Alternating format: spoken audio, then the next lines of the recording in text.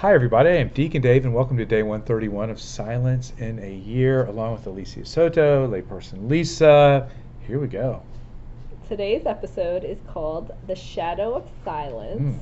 and the word is Stratagem. thank you. You're welcome. And that means it is a plan. Strategy. Yeah, so a plan or scheme to outwit an opponent. Ooh. And Cardinal Sarah says how the faces of people of silence are different because they keep their gaze on Jesus and their smiles are lined in the power of silence.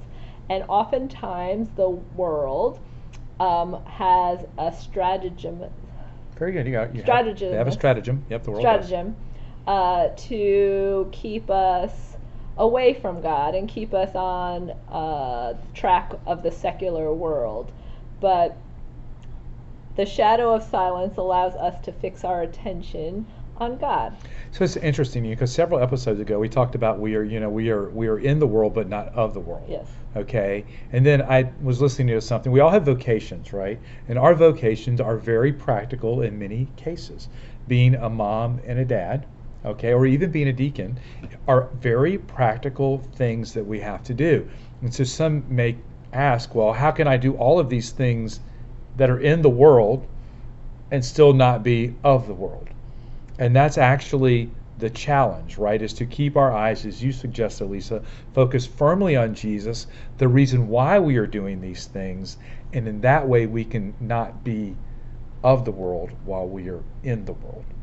Always remembering the purpose for why we are doing things. What are you thinking? Your mind is over here moving. Yeah, well, I think that God has a plan for us, a stratagem of how we, for our life. I mean, He really has a plan for all of us, and that's to spend eternity with Him. Amen to that. And He has a plan, and it's outlined in the Bible on how to combat the stratagems of evil, right? Through the commandments and the Beatitudes and all of those things that He has outlined for us. So there's a plan, there's a stratagem for us.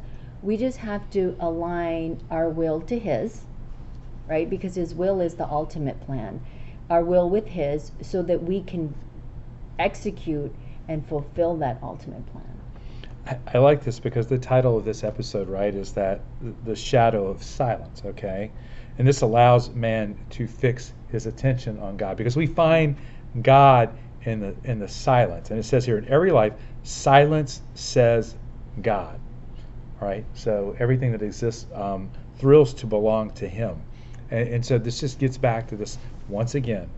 We have to spend quality time with God in silence, in solitude, so that, as you suggest, Alicia, the stratagems of evil do not overcome us. We sit in silence, the silent stratagems of God Himself, as you suggested. But don't you feel that when you sit in silence, it's easier, right? When you practice it, you become a little bit more comfortable in hearing God's word, and His plan is revealed to you during that time. And this is really interesting because a lot of people in spiritual direction, their biggest struggle is, okay, well, what is my purpose now? When people have a change in life, or someone leaves the house, or someone dies, what is my purpose? Okay, and you have to spend time with God, okay, to understand, as we keep using the stratagem of what is next. And you must be patient, right? Like we talked about in the last episode, it takes a little while to adjust your eyes, okay? It takes a little while to adjust to a change in life, right? And so we have to sit with God, be patient as He prepares us for the next thing. Lisa, you look like you have something powerful to say.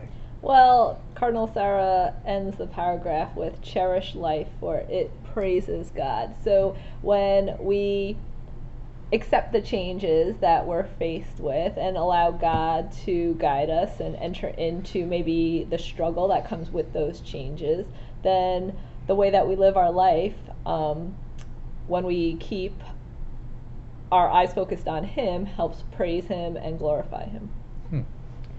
So I was just thinking about, so the title is the shadow of silence. So I think about sitting under a tree, under the shade during a very hot day, and that shade keeps you refreshed and keeps you calm and makes you feel good. Like that. So if we allow God in that silence to be that shade in the tree, He will always keep us refreshed. We just have to sit there.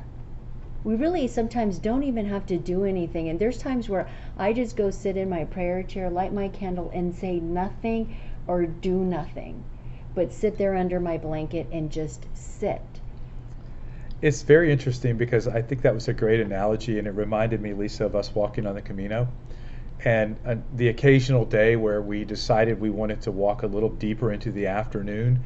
And at like 3 or 4 o'clock, it starts to get really hot in Spain in the summer. And you're like, there's not a tree anywhere to be found on this path. And you will go under the tiniest of trees to get just a leaf of shade. If or like you a can. light pole or something. Yes, just anything, right? To find refuge in God, to get that little shadow of just relief that you're talking about. And I think we have to constantly, because there's sometimes in life that's what it feels like, right? There's just like the sun's beating down on you. There's nowhere to go. You're thirsty. You're hungry. You're like, why did I do this? Right? How did I get myself in this position? And then comes along this little tree, God on the side of the road. The refuge. The refuge, right? And you go and you get down in a little ditch and you get under that little tree and you break open your little backpack and get your little apple and you just relax. And then hopefully you're able to get back up and continue on walking. And we saw other people doing that, right? On the Camino, where they would be resting and we would keep walking by. So that's good stuff. What's the takeaway question? Where in your life That's so funny. As I come up with the question. what stratagems are you facing? Oh my goodness. Where do you need to just- find a shade tree in your life? There you go. How's that? Listen to prayer. In the name of the Father, and of the Son, and of the Holy Spirit. Amen. Lord, just help us to just rely fully on you. And may you bless everyone in the name of the Father, and of the Son, and of the Holy Spirit. Amen. Amen. That was funny. See Bye. you. Bye.